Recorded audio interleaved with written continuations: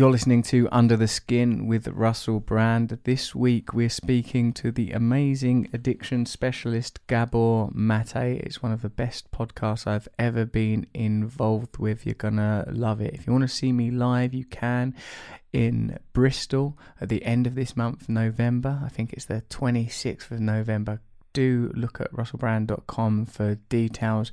A show of Shakespeare monologues, and then the following week, first week of December, I'm in Northampton. Check it out. It's a really good show. Small theatres, intimate experience. You'll love it. Today's Under the Skin has the amazing Gabor Maté as guest. I've just finished interviewing him. I'm spun out because the episode is so brilliant. It sort of goes all over the show. He ends up at one point diagnosing politicians, not in a kind of, well, this happened, that. Well, he does actually. He talks about how their childhood trauma has likely made them highly traumatized, damaged individuals that certainly shouldn't be running societies, and he does name names. He's one of the most revered thinkers on the psychology of addiction. This is off the back of his book. I'm reading this. His radical findings are reframing how we all view human development. It is actually, as a matter of fact, because he was able to apply the framing of addiction to all kinds of social models. It was a bit like sort of how Jordan Peterson uses psychology, and his understanding of psychological research to frame social and political interviews. Although I would say that Gabor Maté's worldview is much more optimistic, benevolent, loving, perhaps. And you know that Jordan Peterson is a person that's been on this podcast and who I enormously enjoy on a personal level. So this, I think, is an interesting, informative, exciting, dense, intense podcast on the subject of addiction and on the subject of how we can cope as damaged people in the world. And we're all damaged people, and we're all in the world. So there is something for everyone. Also, psychoanalysis of Barack Obama, Donald Trump, Thatcher. I mean, what do you want for literally free of charge? Jam on it. Would you like it that we put jam on the vibrational frequencies that you'll... No, you wouldn't, would you? Because it would get stuck in your ear canal. So Under the Skin with Russell Brand and Gabor Maté. Thank you. Trying to achieve equality with the annihilation of category is not a successful route. Yes, that's exactly right. We're in this era where it turns out we were never the boss. It doesn't look like an ideology. What's beneath the surface of people we admire, of the ideas that define our time, the history we are told? Welcome to Russell Brand. Under the Skin. Gabor Maté, thanks very much for coming on Under the Skin. You're the author, I'm telling the audience this, you know what books you've written, author of In the Realm of Hungry Ghosts, which in itself is a sort of a Buddhist metaphor. But of course, the reason I'm so excited to talk to you, the reason that I believe you're having such an important cultural impact is because of your rare compassion and insight into the world of addiction. Whilst yourself, you've never had a substance dependency issue, you are happy to identify as an addict of purchasing CDs, compulsive spending. Tell me, how do you define addiction?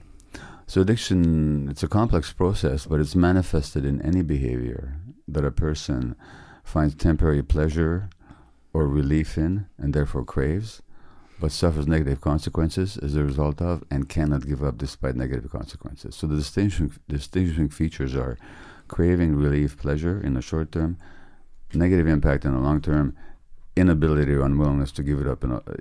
Those are addictions. And you notice that my definition is nothing about drugs.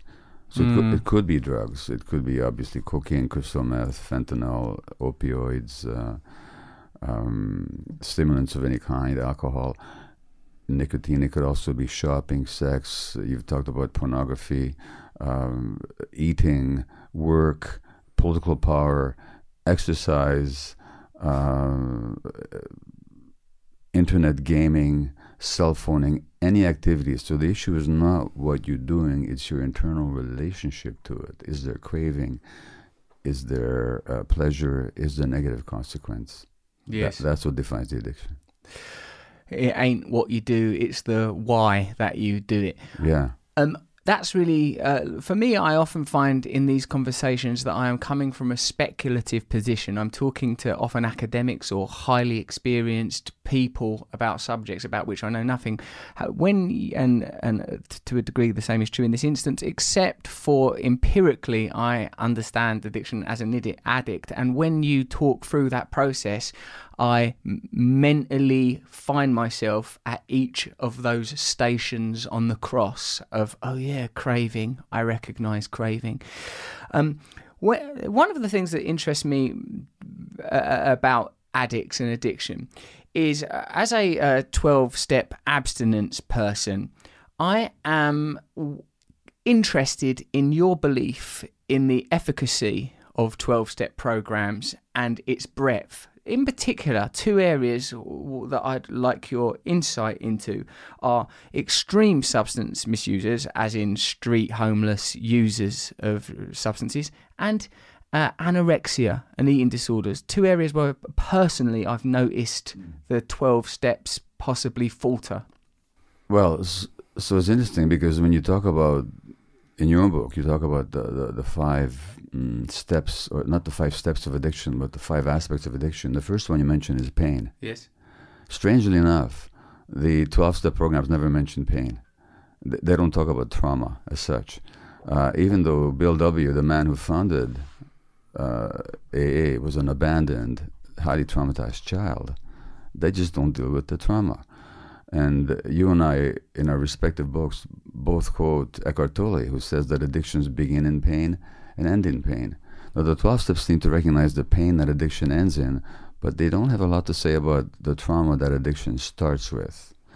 So that's really my basic cavil about the 12 steps. I find the 12 steps wonderful. I think, as you make the point somewhere in the book, often I've made the same point, that sometimes I wish I had been a raging alcoholic, because then I could have done the 12 steps in a real way and transform myself in positive ways that I've seen a lot of 12-steppers do. So those 12 steps are not about addiction, they're actually about life. They're actually about living an integrated, complete life is what they're about, the spiritually informed, authentic life. So naturally they would work for addictions. But I find their rigidity or their failure to incorporate trauma work,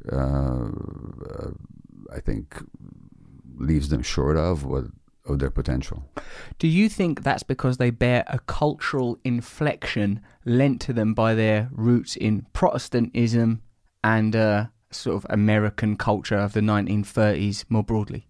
Well, again, when you look at the personal histories of people engaged in addiction, including their founders, they were all traumatized people. But they had no concept of trauma. And trauma wasn't much talked about in those days for interesting reasons. And it is very much rooted in that Protestant, almost fundamentalist religious concept. That's okay. I just wish they were a bit more flexible about things. So that's not the area. That's not the only area where I find a lack of flexibility. And we can talk about other areas as well. But it is rooted in that fundamentalist religious concept of sin almost, rather than, to me there's no sin. To me there's human dysfunction that's a response to trauma. So I don't have a moral sense of it. But they seem to come out of a very moralistic tradition, which is laudable, but I think it's limiting.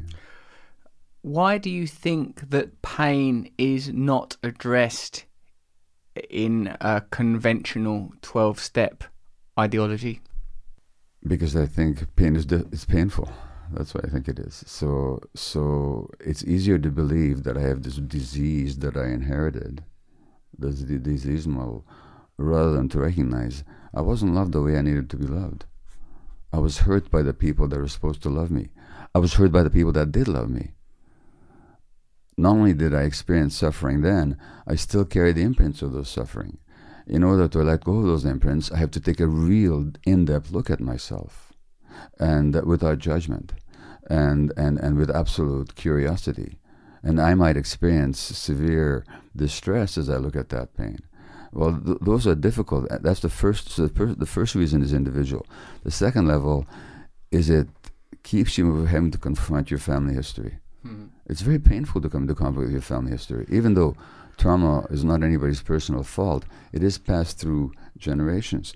And number three, we live in a society that, in your own book you point out, is largely designed around helping people escape from their daily consciousness. We don't want to talk about trauma in this society. Trauma is what keeps the economy going. So there's personal, familiar, and social reasons. That's excellent. So you think, we live in a culture that has a vested interest in sustaining a state of trauma, and possibly the majority of people at some level are living on with a stimulus response model that broadly fits the addiction paradigm, even if it ain't an extreme addiction such as substance misuse, or an obvious one such as severe eating disorders. It may be through consuming, use of pornography, negative codependent relationships. Would you say that possibly many people are living in this way, unaddressed? Well, there's a book entitled When Society is Addicted, and I agree. This is a highly addicted society. In fact, large segments of the economy survive because people buy things that give them temporary pleasure but do them no good whatsoever in the long term. In fact, they're even harmful. I mean, we're going so far as to destroy the earth because of our addictions. Consumerism requires the addict mentality. It requires a cycle that cannot be surmounted by rationale. Exactly. Consumerism demands a mentality in which I fundamentally believe that I'm insufficient without this external fix. That's what consumerism relies on. So your understanding of addiction on a personal level can be extrapolated in a social analysis. You think that our society conforms to that idea. You would agree that it is an addicted society. Well, you point out the same thing in your book Revolution, pretty much. And my own next book, which will be entitled The Myth of Normal, Illness and Health in an Insane Culture, is going to make the same point. In other words, when you look at a society, you can't just look at it from the inside. You have to look at, if you're an anthropologist from Mars looking at this society, what would you see? And what would you see is a society that creates artificial needs rather than meeting people's genuine needs. It creates artificial needs, and it creates artificial needs because the economy relies on that. Whilst none of us would ever be able to claim the mythical or metaphorical aliens objectivity, because obviously we're all a product of this society, how, accepting what you say, how can we ever individually or culturally overcome such an imprisoning mentality? Well, I think the 12 steps themselves, insofar as they go, are designed to help liberate people from an imprisoning mentality. And I think that's one example of transformation. So there are many forms of transformation, some spiritual, some psychological, some political. But it always depends on letting go of a certain point of view or getting outside a certain point of view and seeing its limitations. In your earlier rejection of a moral framework, or at least your querying of a moral framework as resourced through 12 steps, you said that no one ought be condemned through a kind of moral paradigm that is an expression of human dysfunction, I think was the phrase you used. I sensed there an optimistic and even utopian view of the human psyche as a kind of ultimately benign and loving destination. Well, interesting that you would pick up on that from the little that I said, but it is the way I see it. But it's not utopian. It's actually evolutionary. Human beings would not have survived with anything other than a compassionate relationship to one another. The baby would not survive. And no human infant would survive unless there was a natural drive in the parents to be compassionate and empathetic towards that infant. Even rats are wired for compassion. If you look at laboratory rats and look at their stress hormone levels when they're watching other rats being hurt, they'll be more stressed when the other rat is being hurt than when they're being hurt themselves. Because mammalians are wired for empathy. Without that, there's no social life and there's no taking care of the young. So it's not a utopian view, it's actually an experiential and evolutionary based view. In those terms is what you describe as empathy a challenge to the individualistic worldview? The boundary of the individual may not be, that the individual may not actually be contained within the skin if we're hormonally or biochemically experiencing the pain of others. What indeed is separation?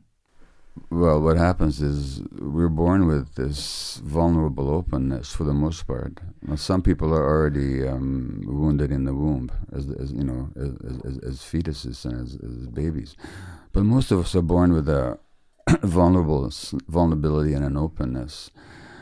To the degree that that's hurt or not responded to or not received, we shut down. And now we're looking at the world from the shut down, limited, individualistic perspective, in which we're driven to be egotistical because that ego is seen as our self-defense. But that hurts us at the same time because it goes contrary to our true nature. So the more egotistical we become, the more successful we might even become in the world in terms of worldly terms, but the less happy we become. So there's a contradiction between that constricted ego, which is a product of trauma, and our true selves. That's how I see it, and that's my understanding of human beings. That fits neatly with a spiritual idea of egoic surrender, in that the ego is a kind of construct for protection as opposed to an essential or natural aspect or realization of self.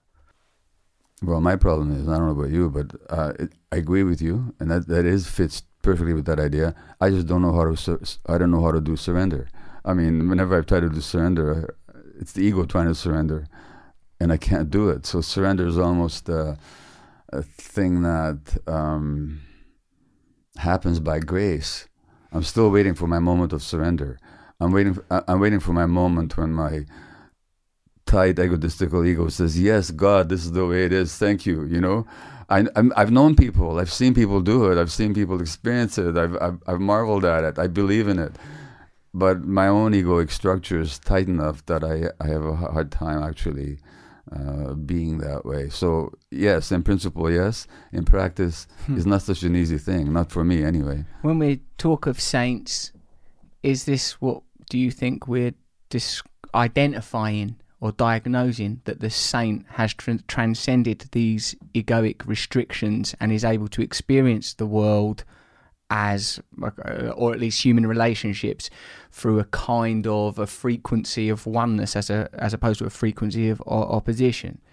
I believe when you're talking about the true saints, that's what you're talking about, and saints of any religion or any spiritual modality. It doesn't need to be in a Christian tradition. Could be Hindu, could be Sufi, could be Muslim, could be Jewish, of course. But the idea of don't saint. Don't give Jewish and of course. Yeah.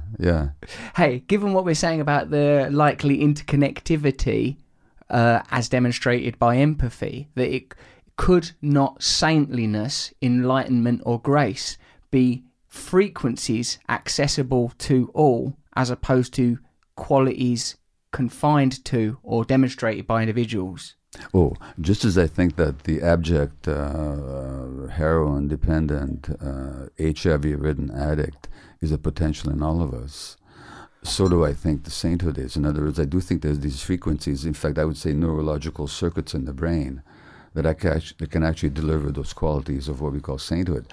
And it's very interesting to see the conversation around that, because from a skeptical, doggedly atheistic point of view, you will see these saints as epileptics and people are having strange experiences. But actually, their just brains are more open to certain frequencies that are available to all of us. It's hard to get there. There's too much ego in the way, too much neurological noise in the way. But I do think that's where they get to. So somebody like Hildegard, who's this 12th century musician and saint and so on, was considered to be an epileptic. I don't think she was epileptic at all. I just think she was a clear soul who was able to resonate with those frequencies. Yeah, I sometimes think, like, if you actually knew Saint Francis, he would be a pain in the arse, like letting animals in the house, won't put no shoes and socks on, crying. Yeah, it'd be hard for the average egoic person to be around that, I would think. Although sometimes these people do manifest such compassion and such love that people are just drawn to be around them just because they want to experience some of that energy. Given that we are discussing these two apparent poles of enlightened, transcended states and saints and the down at heel junkie, do you think that there is some interrelationship between those two phenomena? Well, there can be, and if you look at some of the greatest saints, they actually had to work through their own addictions, like Saint Ignatius of Loyola. He was an addict. He had to work. St. Augustus. Yeah, no, Saint Augustus certainly was, and he talks about it. He was probably a sex addict. I couldn't tell. Yeah, exactly I read a little bit of it. He sounded like he was up to all sorts. Yeah, and Saint Ignatius was, and a lot of the Hindu people, you know, because it's precisely that working through that purifies the soul, so that then you can ascend to those higher regions. Now, I think grace is involved as well, but whatever grace is. But nevertheless, it's not unusual to see somebody who's absolutely down. I mean, St. Paul himself describes himself, you know, as a tight, compulsive, hate-ridden, narrow individual, and then he has this experience, and all of a sudden he opens to a higher reality. Yes. Grace seems like an impersonal force that may transcend these material ideas of neurological pathways and may be extra individual or beyond self. I suppose maybe we'll rein it in a little bit for a moment. So, like, with your like, I went that place in Vancouver. Is it Vancouver where you used to? Yeah. Man, that place was hardcore. Like outside, it was some like I went there to visit. There's people banging up downstairs, using intravenous drugs. There's people like with like rats on them, like as pets. It was that intense down at heel atmosphere. It was a little bit frightening, even for someone who's somewhat familiar with those kind of environments. And it felt to me like a great despair. I wonder how you find hope in such environments.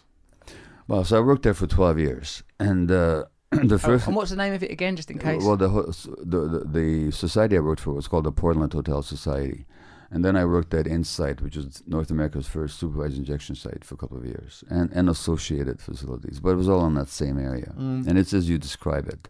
It's out of Dante's Hell. It's one of the circles out of Dante's Hell.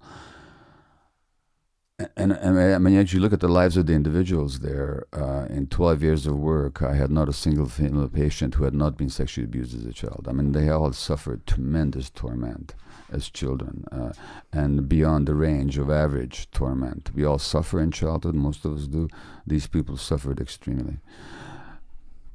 Which also meant that their addictions were extreme, and they were quite willing to sacrifice love, life, relationship, health, their teeth, their looks, their wealth, their everything about them, just for the next hit. They were that desperate to escape from reality, because reality had been so cruel to them. And that's on the one hand. On the other hand, I saw tremendous love down there. I saw tremendous creativity. They were all very interesting people. Very often they're very creative people. And there's a good reason for that, by the way. There's a tremendous relationship between addictions and creativity, mental illness and artists, writers and painters and musicians and so on. And the link, I believe, is sensitivity. The more sensitive you are, the more creative you're going to be. But the more sensitive you are, the more you're going to suffer as well, because you're going to feel the pain more. In other words, you'll have more of a need to escape from the pain. Yeah. And that escape from pain is what drives addictions. It's also what drives a lot of mental illness. So a lot of them were artists. They were very interesting people. And the thing that one appreciated the most about them is they lied and they cheated and they manipulated. They had to, in order to get their next hit, but they didn't pretend to be anybody else than they were. They were absolutely willing to be themselves. They're liars. Yes, Doc, I stole your cell phone. What else could I do? I'm an addict, you know. I mean, they were utterly willing to be themselves. And that's refreshing, because most of us have a very overt sense through a lot of our pathways through the social circles, is that people might be nice, but nobody's quite themselves. And there's no pretense to be anybody else other than who they are. So that's tremendously refreshing. So it was both challenging and painful, and also tremendously exciting and a privilege to work with them. So the privilege, you found it resonant, did you, to be around people that like would steal your phone and admit it? There's something about that, what you felt like it was, you were dealing with something real that made you feel anchored, connected. Well, I mean, the fact is people are stealing from me all the time. They're called advertisers, and they're called food companies, and they're called car makers. But they pretend to be doing it for my own good. Whereas these guys would steal, and I stole from you, Doc. What else could I do? I'm an addict. I stole your phone. It was for your own good. Yeah. No, but they it's don't... damaging to your ear. It's radiation. In any case, they... the other thing about them, of course, is that I've well recognized in myself the same patterns. So I had not suffered like they had suffered. I had not been driven to the same extremes. I was a successful, middle-class, well-respected, good-earning physician, and yet there was nothing in them that I didn't see in myself. And so it was actually validating to be with that, because it's so authentic. And sometimes when people read my book and they say, well, how can you compare your shopping addiction to the heroin addict? I don't compare it. I just saw the similarities. But when I talk to my addicted clients about it, that, look, I got the same patterns, they would just laugh their head. They would just shake their head and laugh. And I say, hey, Doc, you're just like the rest of us, aren't you? They had no problem seeing the similarities. So it was just refreshing again to be with people where you don't have to pretend anything either. Yes. So it made you feel that you could be an aspect of yourself that may not be realized in ordinary discourse, where a kind of disingenuousness is required. I can acknowledge that part of myself and know that it'll be understood. And again, at the same time, I felt such closeness with them because I could tell that the only difference between them is that they had suffered more than I had, and therefore they had greater need to escape from their suffering. That's the only difference. So you completely remove morality and condemnation from the vocabulary around addiction. When we see street homeless people, this is not a moral failing. This is simply more suffering. That's all we're witnessing, that the only thing that separates me from a homeless street addict is different. I've had less suffering, better opportunities, more people stepping in and helping. I've either had less suffering or I've had more help with my suffering than they have received, one or the other. Yes. But morality, nobody chooses to be an addict. Nobody chooses to be a street dweller. If you look at the large-scale studies, sociological studies, the more adversity in childhood, the greater risk for addictions, period. And if you look at how the human brain develops, suffering itself misshapes, distorts the healthy development of the human brain. So when we talk about addiction as the brain disease, well, yeah, it might be, but what creates the brain disease is suffering. During the early period of vulnerable and burgeoning brain development, the kind of emotional and social influences that act upon the brain will have an impact on the actual circuitry and the chemistry of the brain. Now, you describe yourself, I think, as a cocaine and a heroin addict, amongst other things. Yes. Well, if you actually look at, well, what did the cocaine do for you? It did something for you that was lacking in your life. Vitality, a sense of connection, perhaps a sense of presence, perhaps vitality, something that we all want. The heroin possibly made you feel less pain, made you feel more connected with other people, gave you more inner peace. These are all qualities that are part of human existence, normally speaking. And the question is, what happens to us in childhood that robs us of these qualities? One other more broad yet personal observation, Gabor, is that regardless of the substance, just being able to induce change is something. Like even if it's like, whether it's an amphetamine high or an opioid low, or pornography or shopping or whatever it is, the ability to just change the state, even when you know that the likely outcome will ultimately be detrimental. That's actually the key to addiction, is that what addiction is an attempt to regulate your inner state through an external behavior. So there's something about the inner state that's unbearable. So, for example, when I'd engage in my shopping addiction, I'd be activating the same brain circuits as the cocaine addict when he shoots his stimulant, because I have a high level of dopamine in my brain. And when there's dopamine in my brain, I'd feel alive and present and focused. My ADHD disappears. I can remember everything. I'm fully focused. I'm fully present. That's a wonderful state to be in. The sex addict is not after sex. The sex addict is after that temporary change that you just described. Yes. If sex addiction was about sex, the solution would be very simple. Marry another sex addict. No, you can have all the sex you want for the rest of your life. But it's not about that, is it? No. It's about that temporary state. It's about that sense of, oh, I'm wanted. Somebody wants me. Somebody wants me. Somebody fresh wants me. I can prove it again that I'm desirable. So it's about that temporary state, that regulating that unbearable state, that the addiction, whether it's behavioral or substance related, lifts you out of temporarily. And that's what you want. That's what you're really after. So what I say about addiction, sorry if I'm speaking a bit too fast. I'm just excited to be here. Good. What the addict wants is not to be addicted. And it's when you're not craving that you're not addicted. So the addict is actually after that temporary state of not being addicted when the craving is gone and there's some inner peace momentarily. That's why when you use, you go, oh, I've got to stop taking these drugs, man. This is terrible. I don't need it, because at that moment you feel complete and you think you don't need this ever again, until 3 minutes later you leave the store, or your hit has, your cocaine has abated in your system, and then you have to use again, because what you thought was completion was only an external regulation. When it was heroin, I would reflect. Right. After I'd used and just go, right, this isn't for me, this has got to stop, this is not a sustainable system. And more recently with pornography, as immediately post-ejaculation, I'm like, what on earth was that about? A ridiculous way to live life. This can't be right. Sometimes laugh, like, oh my God, who was that guy? I do the same thing with my own addictive behaviors, is that immediately... you think you never need it anymore because you feel complete. And then comes the remorse of what have I done? And then you think, I don't need to do this again.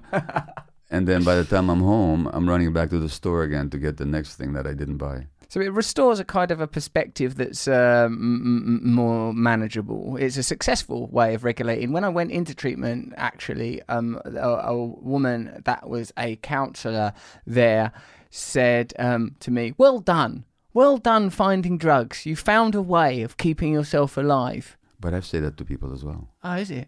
I do. The clients that I had in the downtown east side, if it wasn't for drugs, they would have killed themselves a long time ago. A lot of them, or destroyed themselves in another way. So that the addictions, damaging and then even as lethal as they can be, did at some point serve a function. And I acknowledge that function.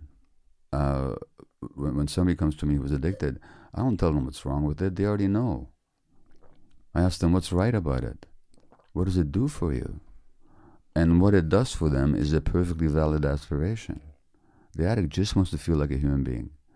And we already know, I mean, the Eckhart Tolle quote that you and I both employed, addictions begin in pain and end in pain. So we know the pain that the addiction will induce, but let's look at first at the life-saving pain relief that they provide. Let's validate it. Not validate the particular behavior, but validate the intention and the emotional drive. We can't understand what people use until we get what they get from the addiction. That's a very interesting analytical device to observe the process independent of the object. That's right. That's very interesting. Your grandparents, am I right in saying, survived, fled the Holocaust? They did not. No, my grandparents did not survive. They were killed. My grandparents were killed in Auschwitz. Yeah. Oh, Jesus Christ! So what? I'm so sorry to hear that. It's okay. What about your views on inherited trauma and how trauma can travel between or through generations? Can you explain that, please? It's interesting. Just yesterday on BBC Morning Radio, there was an interview with Edith Egger, who is a 91-year-old therapist who was probably on the same train as my grandparents when they were taken to Auschwitz. She was a teenager. They were in middle age. I myself lived in the ghetto of Budapest with my mother for a year under the Nazis, barely surviving. And so that, in my case, it's not just multi-generational, as I experienced it directly. Ah. But but mostly what I experienced was the trauma of my mother. So as an infant, I knew nothing about Nazis, or the looming genocide around us, to which we almost fell victim. What I knew is the depression, terror, despondency of my mom, and that had a deep impact on my psyche. We also know, as you suggest, that trauma can be passed on multi-generationally, and it's passed on both in psychological terms, in that my own children grew up in a very middle-class home in a very bland, peaceful part of the world called Vancouver, British Columbia, outside the downtown east side. But I passed on my trauma to them, and not meaningfully or not deliberately, but simply because any trauma that one generation holds that they haven't worked through will be passed on to the next one. How are you, Gabor Maté, not processing your trauma?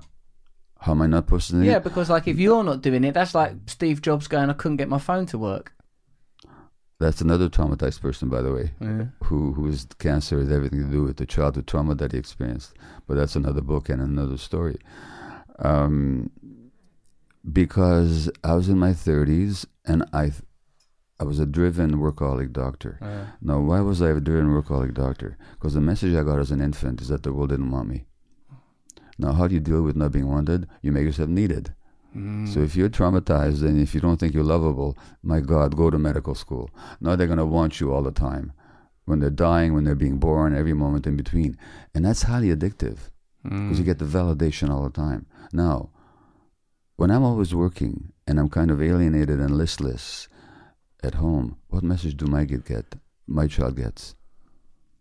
Well, that they're not wanted and they're exactly not valuable. So until I realized that I was traumatized, which really wasn't in my late 30s and mid 40s, until I began to see the impacts of my trauma and found it unbearable in my life, and until I began to see the trauma of my clients and how addiction and mental illness and a lot of physical illness were actually manifestations of childhood trauma. So until I began to both personally experience it and work it through, and there I was a successful physician, a national columnist for a newspaper, director of a palliative care unit at a major hospital, success on any terms, depressed, unhappy, workaholic, shopaholic, in a marriage that was struggling with children that were afraid of me, until I began to realize the impacts of my trauma. And I began to realize that it didn't have to be this way, that there were reasons for it, and I started looking for those reasons. So I started waking up fairly late in life. It seems sort of like sort of ironic to the point of almost like a fable that you might be in your office studying the impact of childhood trauma and neglect.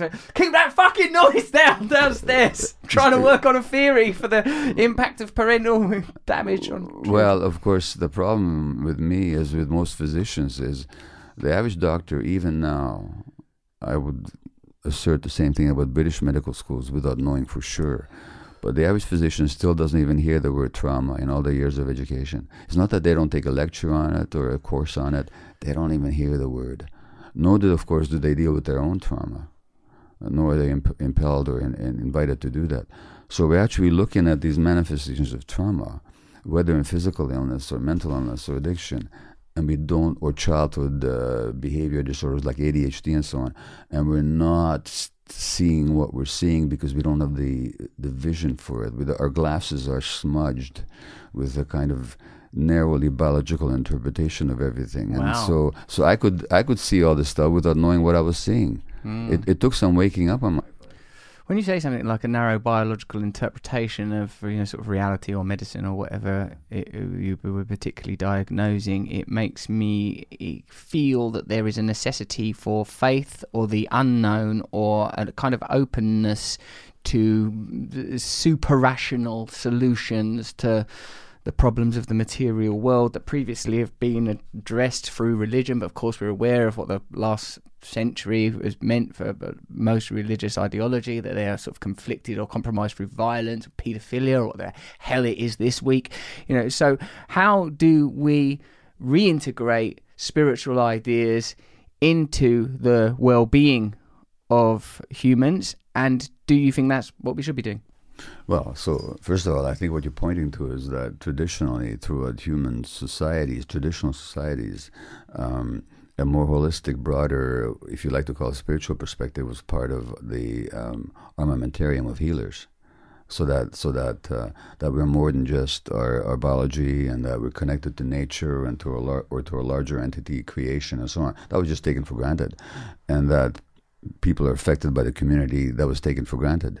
Now, with the rise of Western medicine and really all the miraculous advancements of Western medicine and all the extraordinary results that we can achieve with our technology, our pharmacology, we've lost the broader perspective. And so what's required is a reintegration.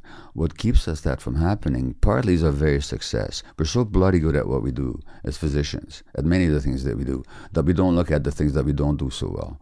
And we're rather arrogant, not in the sense that we think we know everything, but we do tend to think that what we don't know is not worth knowing. So we don't open ourselves up to looking at other perspectives. And yet, in the last 10 years, I myself have become interested in shamanic modalities, and I've learned a lot from them. Now, that doesn't make me surrender the value that I received from my Western, highly advanced medical education. It just shows me that there are different dimensions to human experience that are well worth looking at, because we're failing at treating addiction, we're failing at treating mental illness, we're failing at treating chronic illness for that matter, and I think not because we don't have the science. And what's interesting is that there's a lot of science that shows the unity and the interconnection that we ignore.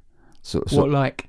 Well, for example, we know that the emotional centers in the brain are inseparable from the immune system and the hormonal apparatus and the nervous system and the gut and the cardiovascular system.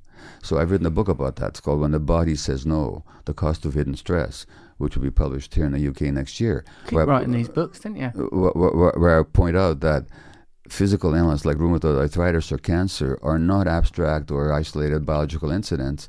They actually have to do with people's emotional and spiritual lives. Yes. And that they could be affected positively by taking a broader view.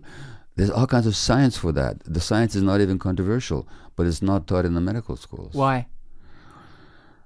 Well, that's a broader social question. To do with economics and the finances and the vested interests in pharmacology and maintaining a status quo because of financial reasons. All that.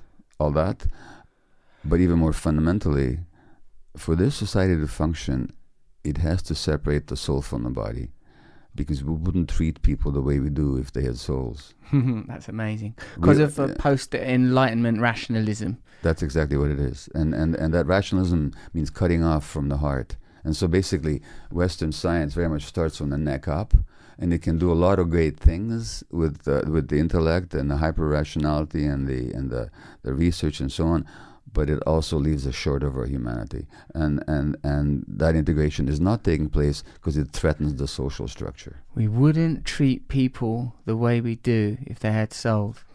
Tell me what else you learned from these shamanic modalities, please, Gabor. Well, so the first time I did, there's a plant called ayahuasca. Do you mean you took drugs? I took it? Is that what you're asking me? Yeah. Drugs.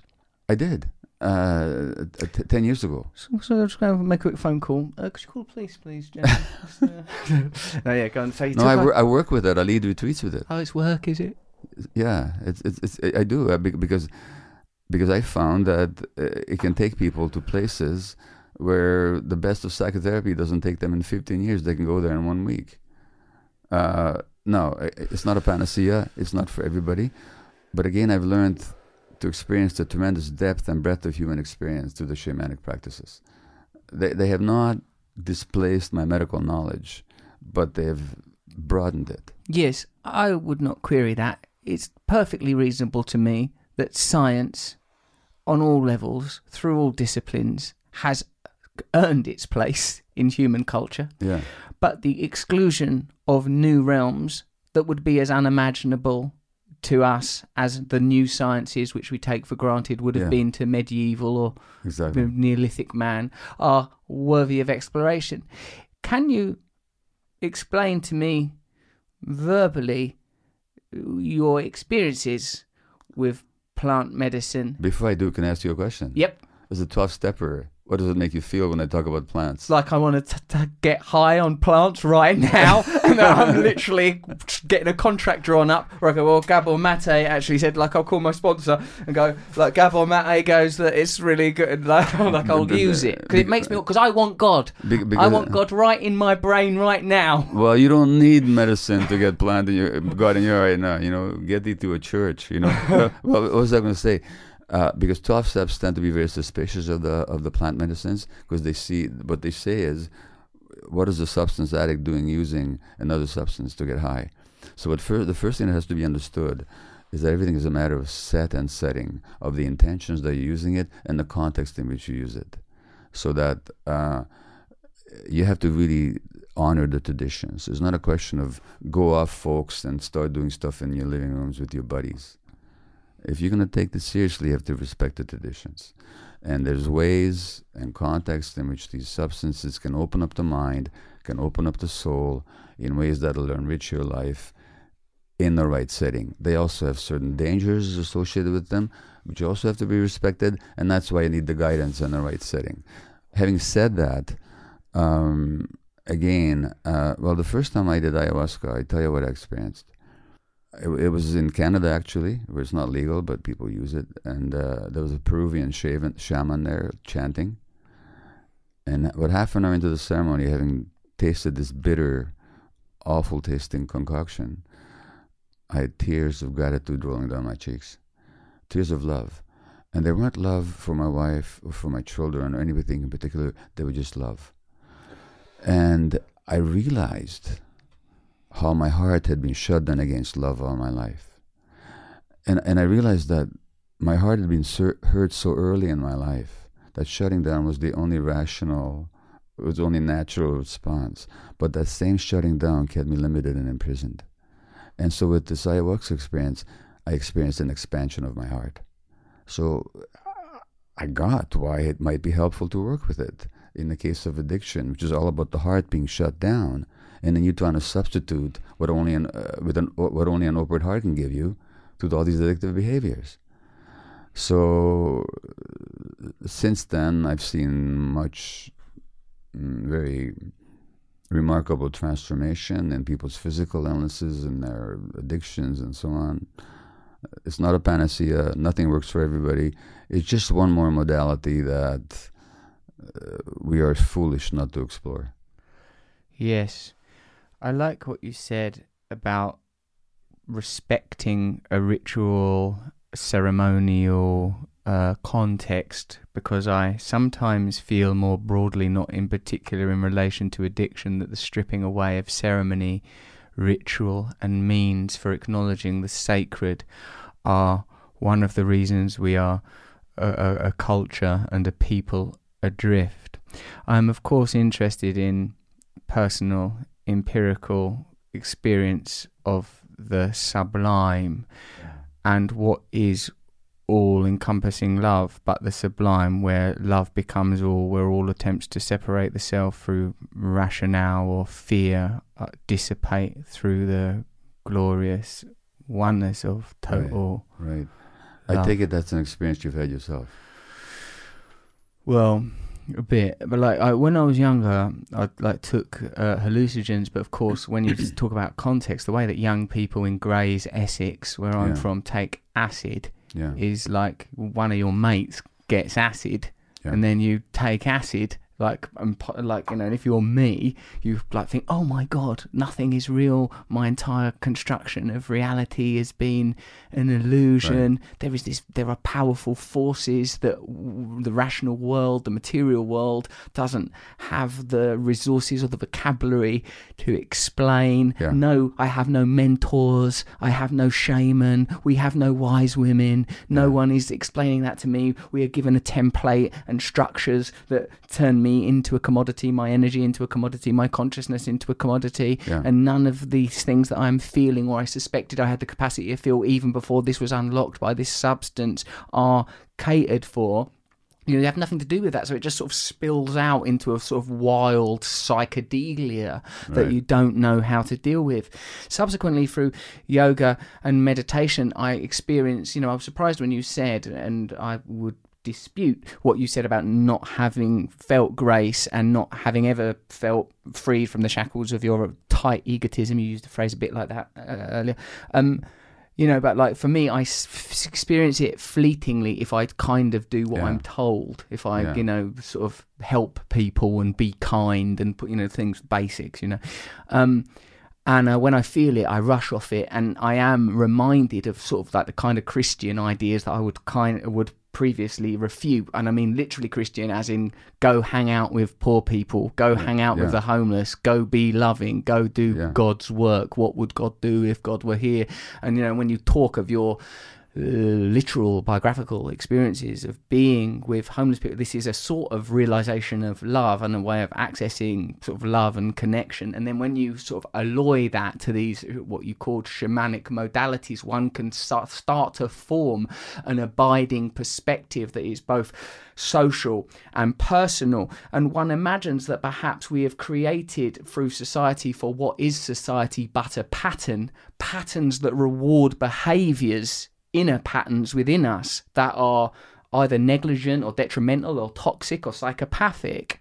Do you think of many of the people that are in positions of power and the structures that surround them and the structures that they perpetuate, that these are the product of negative, malevolent thinking, and that a kind of spiritual shift taking place on an individual level, if significantly spread, could bring about the kind of change that's required and indeed would be called revolution? Well, so when I look at people who are in power, and it's interesting because I was listening to your podcast, Jordan Peterson, and he was kind of rationalizing the existence of hierarchies. But when I look at actually who forms the apex of the hierarchy in our society, it's largely traumatized people. For example, if you believe you live in a horrible world, how are you going to be? You have to be aggressive, grandiose, paranoid, selfish. In other words, you'll be the president of the United States because he's the one who said in so many words that the world is a horrible place. And that's the world he lives in. The Buddha said 2,500 years ago that with our minds we create the world. Yeah. But my contention is that with our minds we create the world creates our minds. And Trump's brain was formed in a family where he was demeaned and punished and attacked and humiliated by his father. And so he believes he lives in a horrible world. That's what he acts out. And his brother dragged himself to death. So it's these traumatized people. Now his opponent, I could go into that, was also traumatized. But what, so you're saying that in Hillary Clinton versus Donald Trump, there were two traumatized people fighting to govern a traumatized world? That's exactly what I'm saying. And Hillary's trauma showed up in when she had pneumonia, she wouldn't even acknowledge it. Because as a child, she'd been taught she had to suck up her pain. She mustn't be vulnerable. She puts up with the philanderings of her husband, who's as much of a exploiter of women as Donald Trump ever was, just not as egregious about it. And she still justifies it.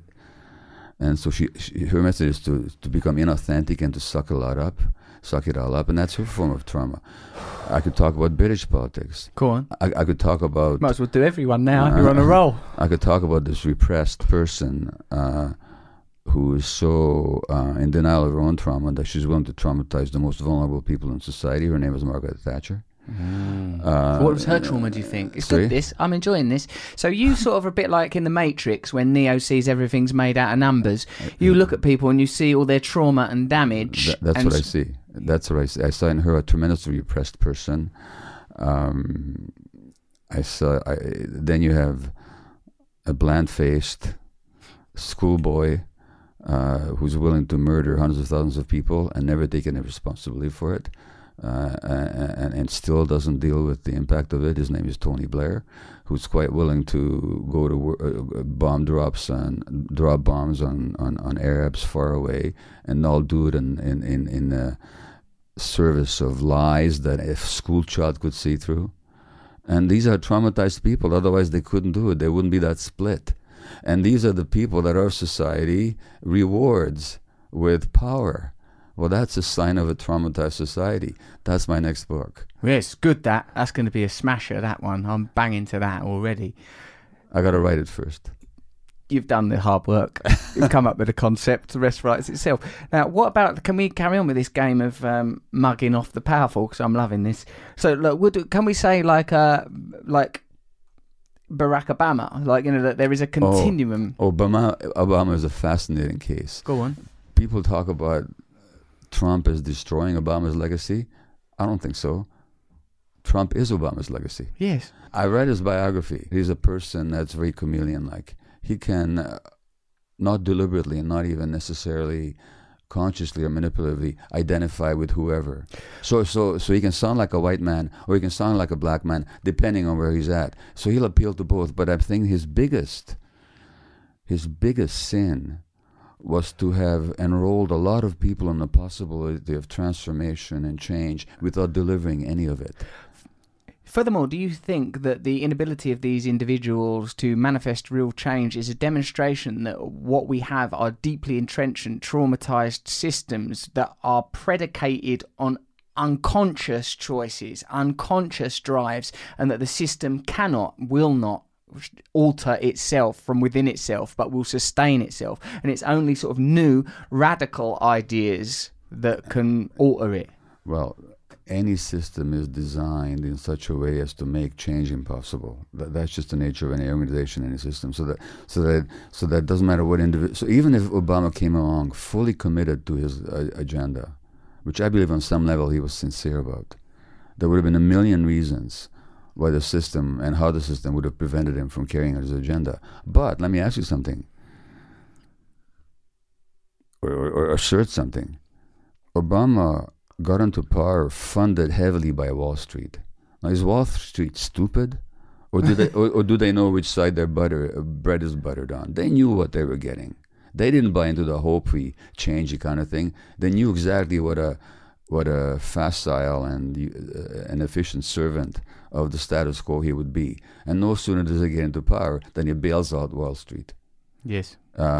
He was responsible for one of the greatest transfers of wealth upwards in history, and so the system knew what they were getting. It's just that the rest of us, because we wanted to believe in the positive side of his persona, we got sucked in. The system never got sucked in by him. Why this bewildered clinging to these narratives that have clearly been exposed as erroneous? Why now, post-Trump, why are we seeing from the liberal establishment a sort of a nostalgia for something that was basically about 15 minutes ago, rather than an acknowledgement and a recognition of the need for meaningful, significant change that addresses the problems of essentially the poor? Well, when you look at say, American politics or economics, Obama was as ready as anybody to kill people abroad. He was as ready as anybody to send troops overseas. It's no different than American history has always been. He was smoother about it. He was more urbane about it. He was more articulate about it. He also knew how to speak to people's better sides. Along comes a Trump, and he's egregious. He's a highly traumatized, utterly self-unrestrained, troubled schoolyard bully. And so it's offensive to the sensitivity, the sensibilities of the liberal establishment to have somebody like Trump represent them. Yes. When it comes to genuine policy, there's no difference between these people. It's just that the system wants people who can make it more palatable, and Trump makes it very unpalatable. Yes. And so Trump has woken us up. But unfortunately, a lot of the liberal outrage has been at Trump personally, rather than at the policies, yes, and rather than at the system that he represents. No worse or no better. In fact, he represents it more worse than even a Bush or a Clinton or an Obama. Certainly can be much more effective in representing the system than Trump is. And that's what Trump's sin is. Trump's sin is not in what he does. Trump's sin is in his personal egregious, in-your-face dysfunction. Is it that Trump is not an anomaly?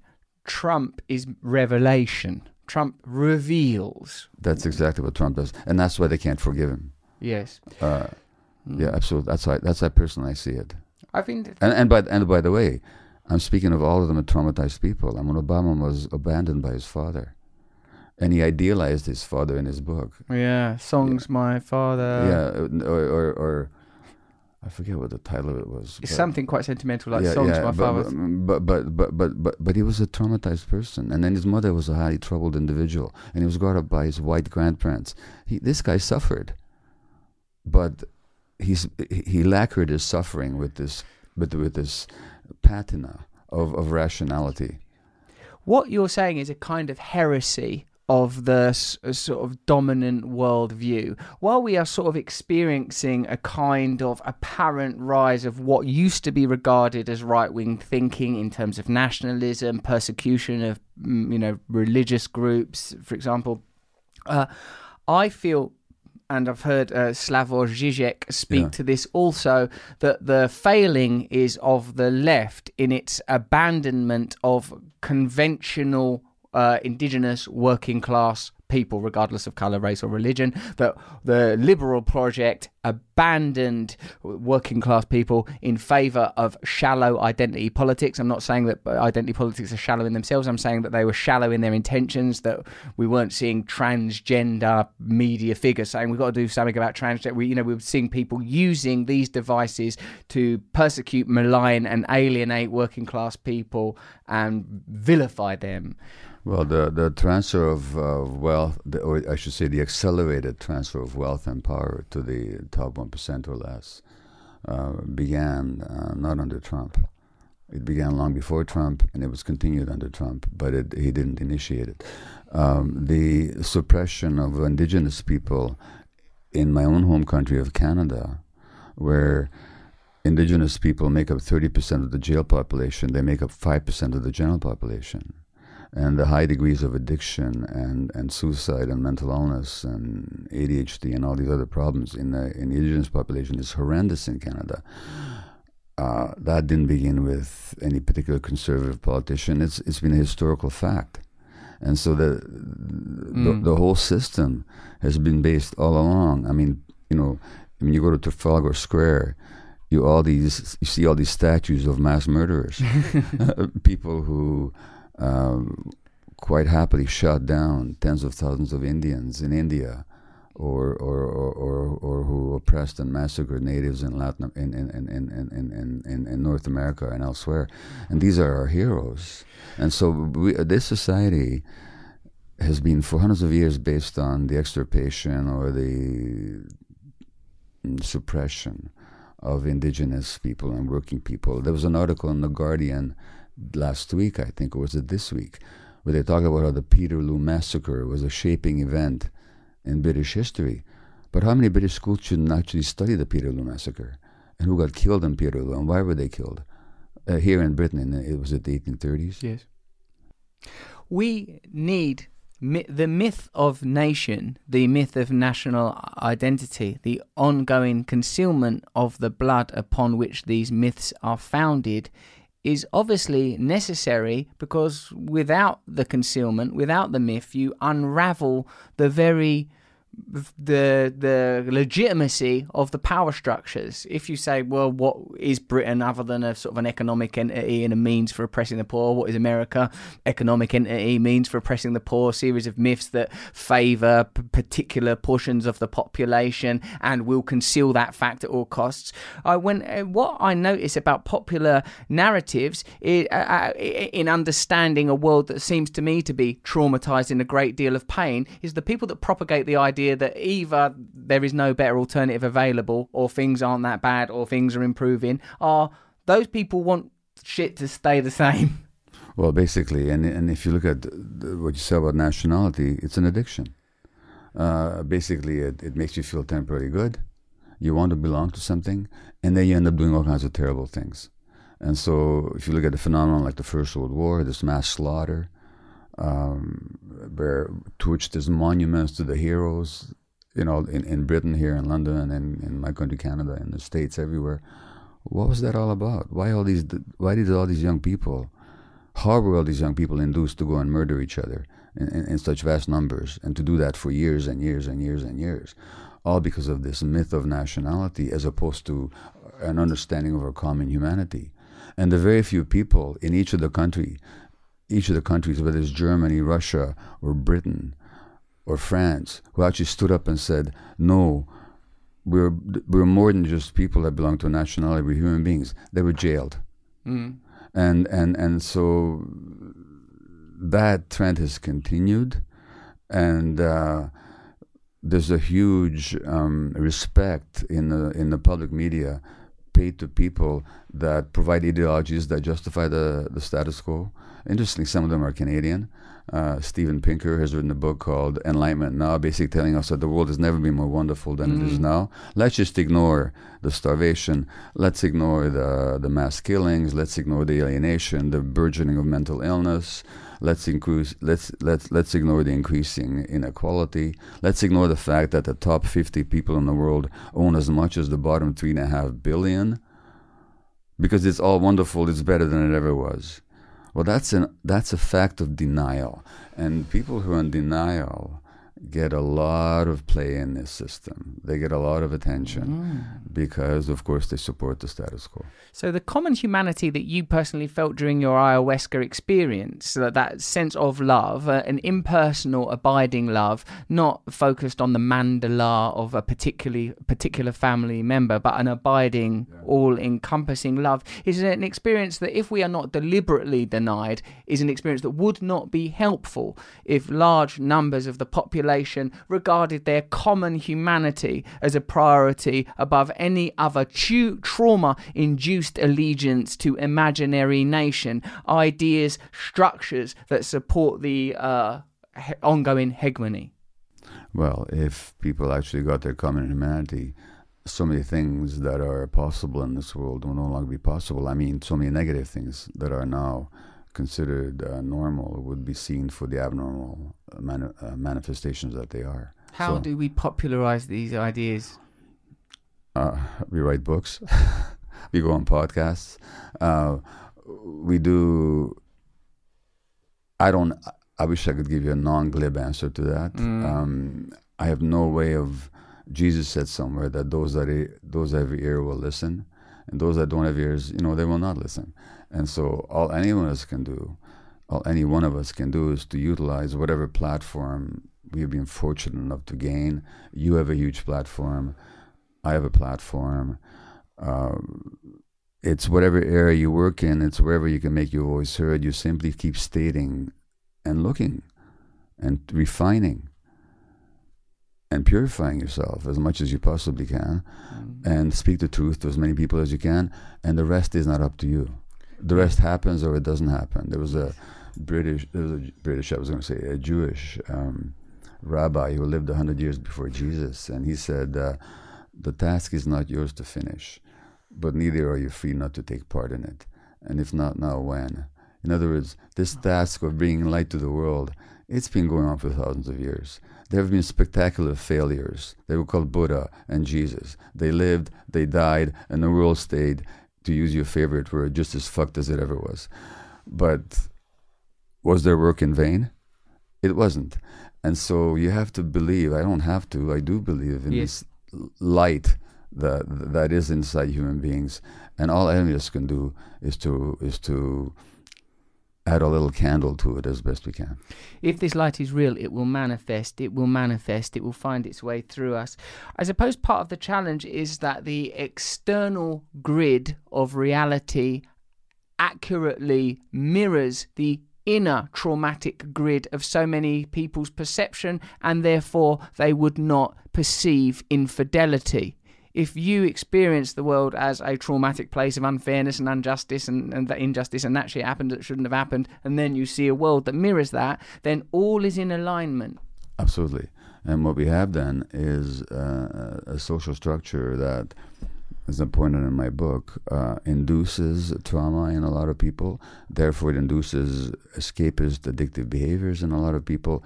And those inner trends line up with how society looks like on the outside. So therefore, all this looks perfectly normal and perfectly natural. And that's why I said we have to become like an anthropologist from Mars. Somebody comes from the outside and looks at the system. What do we actually see? I mean, what an anthropologist does is they don't take the assumptions of the culture for granted. They look at it from the outside. And so we have to look at the assumptions of this culture from the outside. Don't take the assumptions of the culture for granted. No. What are the assumptions of our culture? Well, for one thing, that human nature is evil. Is that one? That's terrible. What? Because of Protestantism? Yeah. Or human nature is by nature competitive and aggressive. Because of Darwinianism? Yeah, or selfish. These are the assumptions of the culture. The assumption of the culture also is that hate is some evil that has to be combated. But hate can't be combated. Hate has to be met with light so that the darkness of hate can dissipate. Rather than fighting. In other words, we're always looking for enemies to fight. And it's so easy to sell enemies in this culture. How much love will the bigoted and hateful require? Not that there is an external bigoted and hateful. I mean, they are merely us refracted. Well, exactly. So what do we do? That's the first point. All right. That's the first point to recognize, is that when you're looking at these others, you're looking at yourself. Right, all right. But, the Buddha there's a story about the Buddha where there's this mass killer comes up to kill the Buddha, and the Buddha just looks at him, and the man falls to his knees and said, "Who are you?" And becomes one of his most humble acolytes. Now, I don't know if it really happened or not, but it's a metaphor for how love can transform hate. That hate actually is not anybody's true nature. And when Buddha looked at this man, all he saw was his true nature. He didn't see his behavior. And which takes us back to addiction. The way we treat addiction in a society, we confuse people with their behavior. We think they are their behavior. And all we have to do is punish or change or some way inhibit their behavior. No, we have to understand the human being that just wants to be loved. And that's why he's addicted. And so how about we treat them with respect and love and support? How about we put our behavior in line with the science and in line with our best intentions? When we talk about why the society fails to handle so many things properly, like the utter failure of the addiction treatment system in this country or in my country, it's because we're not looking at real human beings. It's because we're looking just at external behaviors. I can see only that we can only start with ourselves in a sense and at what is immediately around us. Yeah. It's quite obvious, or in a sense. And the biggest work I've ever had to do has been with myself. And what I certainly don't want to do is sit here and pretend that I got this all worked out. I mean, I'm speaking some fine words here. I'm even impressed with myself. Yeah, you're doing really well. You're coming across ever so nice. Yeah, I was such a nice guy. Ask my wife. I, as I often say, I married my own lie detector, and I still have an active ego that takes over, and I can be very selfish and aggressive and all this kind of stuff. Things to be aware of it, to be constantly curious about it. But where does yours kick off? Your ego and that. When does it kick off? Yeah, what ignites you? I could be envious of other people's success, for example. Yeah, I hate that, don't you? Yeah. Why don't they stop? Yeah. I can be dissatisfied internally and blame it on somebody else. Ask my wife. Doesn't matter how much I get, I can always think it's somehow not enough. Yeah. I can be experiencing resentment. What do you do when you get a resentment? What do I do? Yeah. Well, if I'm caught up in it, I just sit there and seethe. But seethe in the old resentment. What else? Give it a good seething. Give it a good seething. Yeah. Do you not have an inventory? Like, right, resentment is against this person. Nature of resentment, part. You know what? I could do a lot worse than to do the daily moral inventory. Which step is that, 7 or 6? We do 4, well, the 10 is the daily one. 4 and 5 is the sort of biographical one to identify the patterns. I meant the daily one. 10. I could do worse than to do that. But actually, in a sense, I do. Once I notice these states in myself, and there's a lovely phrase in your book, Recovery, and you talk about the divided self. And what I've realized is we all have divided selves. We have many selves inside myself. There's a lot of selves. I'm not really resenting. I didn't wake up this morning deciding to resent. That resentment just does itself. There's a part of me that resents. Now, I can get into a relationship with that part that resents. I can be compassionate with it. I can say, well, what's missing for you, sweetheart? That's very different than in trying to control or suppress the resentment. So the thing is to actually get hip and conversant with our divided selves, and to accept all these parts and get into a relationship with them. So what I do with the resentment, when I'm conscious, I get into a relationship with it.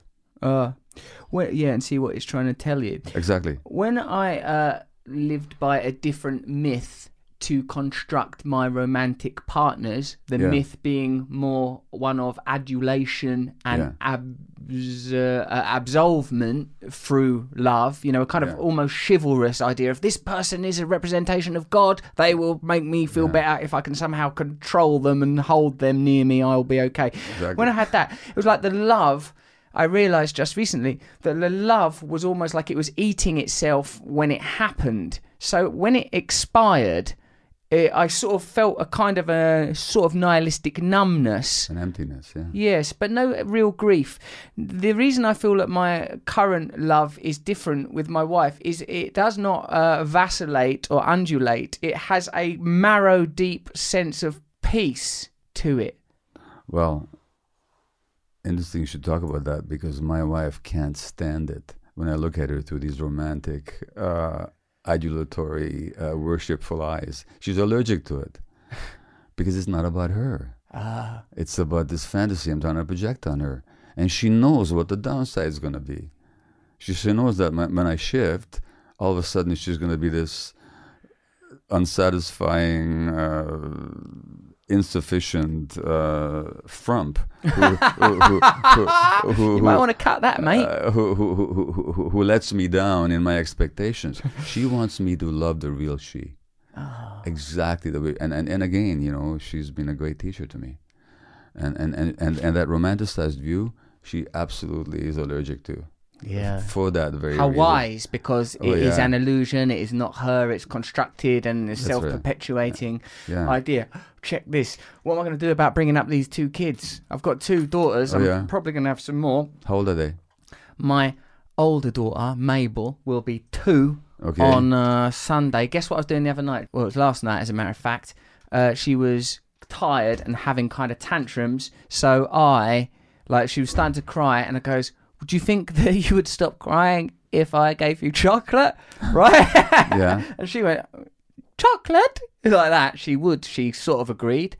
My wife went, do not give this child chocolate as a means for addressing her emotional distress, which I obviously, know already. But I see that I do not like that child suffering. Well, no, hold on a second. So do you want me to deconstruct this for you? Yes. What were you feeling when she was crying? Inadequate. Okay, now, let me tell you something. Inadequate is not a feeling. Inadequate is a point of view. Sad? Okay, you're feeling sad. What do you feel when you think you're inadequate? You feel sad. Yeah. Now, is this the first time in your life that you felt inadequate? Yeah, it's never come up before. I've always just felt really great. In other words, how far does it go back with you? Always. Okay, in other words, you're projecting your childhood onto your child. That's what you were bringing to the room at that moment, okay? And it was so unbearable for you. You had to give him chocolate. I can't see that again. Okay, yeah. Is that what it is? Okay. I can't see that again. In other words, you're not ready to be with your daughter unless she makes you feel pleased, unless she makes you feel comfortable. I'm not accusing you of that globally. Well, it sounds like it, mate. I'm saying we're recording this. That's what showed up at that moment. Right. What showed up at that moment is some pain that you haven't quite resolved in yourself no, yet. My first addiction was chocolate. Well, there you go. And you talk about that. and so what your daughter needed was just a daddy who can be okay with her anger. Right. So you just be there and you soak that shit up. Sweetheart, you're really angry, aren't you? Yeah. You know. Right. You just tell them they're angry. But not also what Jordan Peterson says, because what Jordan Peterson says, an angry 2-year-old needs to sit by themselves until their anger is over. In other words, that's bad advice. It's anti-child advice because what you're saying to the child is, you're acceptable to me only under certain circumstances. Well, that's not a good look. It's not what you want. No. What you want is that child to be able to experience your anger and have that anger be accepted and not get stuck in it. The way she's not get stuck in it is when somebody can hold it. Right, So I can hold it. You can actually hold her anger if you're not threatened by it. If you're not taken back to your childhood state of sadness and sense of inadequacy, you can totally well hold that child's anger. Right. That's all she needs from you. Right, to be able to hold it. To be able, and then if she can hold her anger, then later on she won't need to turn to chocolate to soothe herself. So part of adulthood, I've thought for a while, struggled to put it into practice, is an ability that when external things hit you, you don't then go, right, everyone, you're fine. Like, you are able to go, okay, I can handle it. Maybe go to a mentor or something. Yeah. And deal with it with them, but you don't. I don't. Start kicking the dog or shouting or being a problem. Manhood or womanhood or whatever is appropriate is the state where the external world can be handled without you sort of passing on the virus of negative consequence. Well, what you're saying is you neither have to act it in or push it down or act it out by hitting somebody. You can just be with it, or at least you can be conscious of it. It's good to ask for a mentor's help. That's fine. But then you're taking responsibility for it. In other words, what an adult can do, which a child cannot do, and they should not be expected to be able to do before they're old enough for it, is to take responsibility for their own emotional states. They can't take responsibility. They're literally not neurologically developed enough. And that's why it's so bad to punish kids, because you punish them for something that they're incapable of doing or not doing. So this is why these time-out methods and these punitive methods don't work. We do not punish. All right. What about when she's shaking the other one, the littler one, in the bouncer, and she's shaking that. Okay. And like this morning, she was doing that. I was tired. I felt some guilt because of some addictive behaviour that I'd previously done. I felt low energy. The child is shaking the bouncer, and I want to control this very. I felt like a sort of a fascistic rush run through me of I want to control you. Well, first of all, it's great that you're that self-aware, because you don't want to act from that fascistic rush. It's good. There's nothing wrong with it being there. It's inside all of us.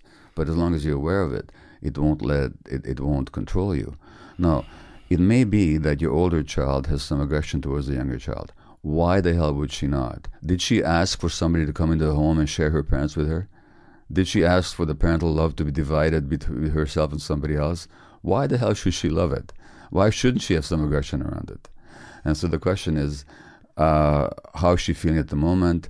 You say to her, no, you can't. You don't shake the baby. You say that because you don't shake the baby. The baby's not for shaking. But you don't make her wrong for it, and you don't punish her for it. You simply intervene in a compassionate way, not from your fascistic impulses. Because no fascistic impulses in child rearing. First rule of parenting: no fascistic impulses. I'm thinking of relying on these fascistic impulses to raise all of my kids. Well, good luck. You get the results you want. One of my books that is being published in England is entitled "Hold On to Your Kids." And it's a parenting book. And it's all about attachment-based parenting. It's about parenting children from the perspective of understanding their needs rather than our expectations. And in this culture, and this pertains to addiction as well, kids get too early hooked into the peer group to find their validation and their companionship. And when that happens, the parents lose their power to parent. And do you mean in adolescence? Peer groups? It happens young before then. They get hooked into the peer groups. That becomes their sort of psychic state sustenance. That's what happens because, you see, if you look at how human beings evolved, we evolved in hunter-gatherer groups when children were always around parents and adults, and not just one parent and not just one set of parents, but the whole tribe would be your mentor and your parent. Now, that's gone, but from the point of view of human evolution, it hasn't been gone that long. No. Now, the human brain needs to attach. It needs to connect to somebody. We're just wired that way, especially the immature brain, because without attachment, we don't survive. The infant does not survive without attachment. But we're not told who to attach to. Nature doesn't tell us who our attachment figure should be. A duckling hatching from the egg, in the absence of the mother duck, will imprint on a moving toy, which is not designed to bring her up to adulthood. In our culture, our kids lose the contact with adults very early, or spend most of the time with other kids, and now their brains connect with other kids' brains. And now they become each other's mentors and models and go-tos. And the result is prolonged immaturity. The result is resistance to parents. The resistance is the absorption of immature values that we see acted out throughout the culture. So that book is called Hold On to Your Kids. Hold On to Your Kids. Why parents need to matter more than peers. I'll read it. And if you look at addiction, in what context do most kids get introduced to addictive substances? Peers. It's in the context of the peer group. And it's because of the loss of the adult influence. Right, it needs to replace the adult influence. Yeah. Do you think there are many instances where humanity would benefit from mimicking or at least acknowledging our anthropologically native state? Like if it's like, oh, we weren't designed to live in cities of 10 million people, we should have some version of a tribe, some version of a cohesive unit. Do you think we should? Absolutely. I mean, nobody's advocating going back to hunter-gatherer days, nor should we. But we got to be conscious of what we've lost. Like we've gone through this, and you can see this in countries like China, for example, which has gone through economic evolution that took hundreds of years in the West, and the results are devastating. The results in terms of social distress and addiction and mental illness and so on, they have experienced in a few decades what even the West hasn't adjusted to over hundreds of years, and the results are really, really difficult. And they don't know what to do with it. And so they've gone from a society with a lot of connection to a society of disconnection in the blink of an eye. And they're reaping the results, both in terms of tremendous wealth and also in terms of tremendous dysfunction. So if you have a disconnected population where all their energy can be directed towards production... An acquisition. You will create economic success, but you will also create dysfunction. Absolutely, you will. You'll create addiction. You'll create mental illness. You'll create aggression. You'll create all kinds of unhappiness. I like this acknowledgement of anthropology in the way that we form systems. Gabor, it's been an amazing conversation. I've been tripping. Can I just run through a few questions that are deliberately designed to generate to make me feel uncomfortable? That's right. Yeah. To undermine your work, your feelings, everything you hold sacred and dear. Now they're because we use little bits for clips on the internet, so sometimes they're current, or sometimes you feel, oh, that'll be succinct. That's fine. Do you think drugs should be decriminalised in the UK? I think the personal possession of drugs should be decriminalized, which is not to say they should be sold in corner stores, but nobody should go to jail for possessing drugs for personal use. Yeah, one of my mates goes, if you go into a prison, once in a while I go to a prison, he goes, it's not full of robbers, it's just mentally ill people. Well, that's not a joke, it's true. Yeah. If you look at if you study prison populations as I have, you see a concomitant preponderance of childhood trauma and mental illness. The two go together. Yes. So a lot of the people are being punished for being mentally ill, and they're mentally ill because they were traumatized as kids.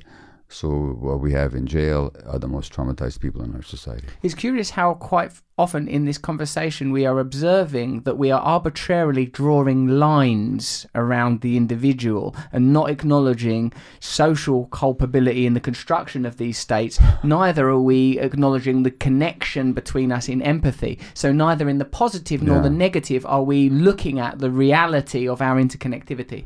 Well, absolutely. And by the way, if you kill one person, you go to jail. If you kill 500,000 people, you get a Nobel Peace Prize, and that should be looked at, and are considered a great diplomat. So there's a bit of a disconnect here. How do you think the US can solve its opioid problem? First of all, in the States, every 3 weeks now, as many people die of opioid overdoses as died in 9/11 in one day. Whoa. We're doing 9/11 a day, did you say? They have a 9/11 every 3 weeks. A 9/11 every 3 weeks. Yeah, and so what they need to recognize is what they're doing doesn't work, that illegalization doesn't work, that punishing doesn't work, that jails don't work, that people need compassion, not punishment, and policies that reflect compassion rather than punishment. That's what I can say in a nutshell. So as well as decriminalizing drugs... Decriminalizing harm reduction, providing heroin to those people that actually need them because they can't do without for now, graded, stepwise treatment facilities where people can deal with their trauma, where they can learn social skills, when they can learn physical skills, and where their brains can rewire so as not to need the drugs anymore. In a way, we kind of know this already, don't we? So why is it that we insist on punitive criminal justice systems when we know it doesn't work and we know that a compassionate alternative would be more successful, even financially? Well, that's like asking, was the Iraq War a failure? Well, if you take the stated aims of the Iraq War about weapons of mass destruction or creating democracy in Iraq and all this nonsense, it was a total failure. But was it a failure for the manufacturers of weapons? Was it a failure for the power-hungry politicians that profited from it? In other words, the war in Iraq was a huge success for some people. The war on drugs is a huge success for law enforcement agencies, for the court systems, for, in the United States particularly, for the privatized jails. Right. Lots of people... For the legal profession. In other words, we don't make the changes because the current system benefits a lot of people with power. So for the people that matter, the prison system isn't failing. For the people that matter, the judicial system isn't failing. For the people that matter... It's a huge success. And for politicians who want to be tough on crime and get votes by appealing to people's prejudices and fears, it's a huge success. Also on this side of the Atlantic. Yes, it's a more successful narrative to vilify a section of the population that are basically redundant, don't vote. If they did vote, they wouldn't vote for you. Turn them into criminals, get them in prisons, working at $2 an hour. Fantastic gig for everyone. Everyone's a winner. It's a huge success. Fantastic. That's brilliant. So there's somewhere in your book, Realm of the Hungry Ghost, that where you talked about the deliberate negative effects of the war on drugs. Is that what you have just summarized for me? Deliberate or not, these are the actual impacts of the war on drugs. And I'm saying there's huge power interests invested in the continuation of it. So we have, there's every evidence about the real impact of the war on drugs. Johan Har's brilliant book. Scream. Screen, the first and last days of the war. All you got to do is read that book. Or you got to read my chapter on the same subject. The evidence is all there. This is not about evidence. This is practice. Sometimes I'm asked to talk to politicians, and I say to them, look, you're asking me to practice evidence-based medicine. How about you practice evidence-based politics? Ooh, that's a good quote. Yeah, you can have that as long as you attribute it. Yeah, no, we've got Gabor Maté. You can steal. I remember the other day I was saying you can have evidence-based medicine, because as you know I'm a doctor, if you want, but you got to give me evidence-based politics. I said to him, ambassador, and then I had a Ferrero Rocher and I was done. What do you think about the current gaming addiction problem and its impact on young people? It fits the template, would you say? It totally fits the template of addiction, of a behavior that people crave, find temporary pleasure, and long-term negative consequence, can't give up. The only thing is, they keep thinking about it as a new addiction. It's not a new addiction. It's just a new target for the same old addictive drive that is in human beings in general. So this society is adept at coming in with new targets for the addictive drive, but the drive is not new. We're just giving people different outlets for them. So we have to understand that in all addictions, whether it's my shopping addiction or my work addiction or your pornography addiction or sex or cocaine or gambling or heroin, it's all the same brain circuits, it's all the same emotional dynamics, it's all the same denial, it's all the same attempt to escape from reality. So the gaming addiction is just a new form of a dynamic that's very old. And the solution is as universal as the problem. The solution in terms of prevention, as I say in this book, has to begin at the first prenatal visit, because we already know that the emotional states of pregnant women affect the circuitry of the developing brain, and children who suffer their mother's stress in uterus are more prone for the addiction later on. So the addiction prevention needs to begin not at telling kids that drugs are bad, but by treating women well and by supporting young families. And those in whom the addiction is actually established, we have to recognize that the addiction is a solution, an attempted, foredoomed solution to that of trauma. We got to help people heal the trauma. Thank you for this. We must become more aware. We must become more loving. You're a bodhisattva, huh? You're helping other people over the line. Ask my wife if I'm a bodhisattva. She says that actually you're a bit of a pain in the arse.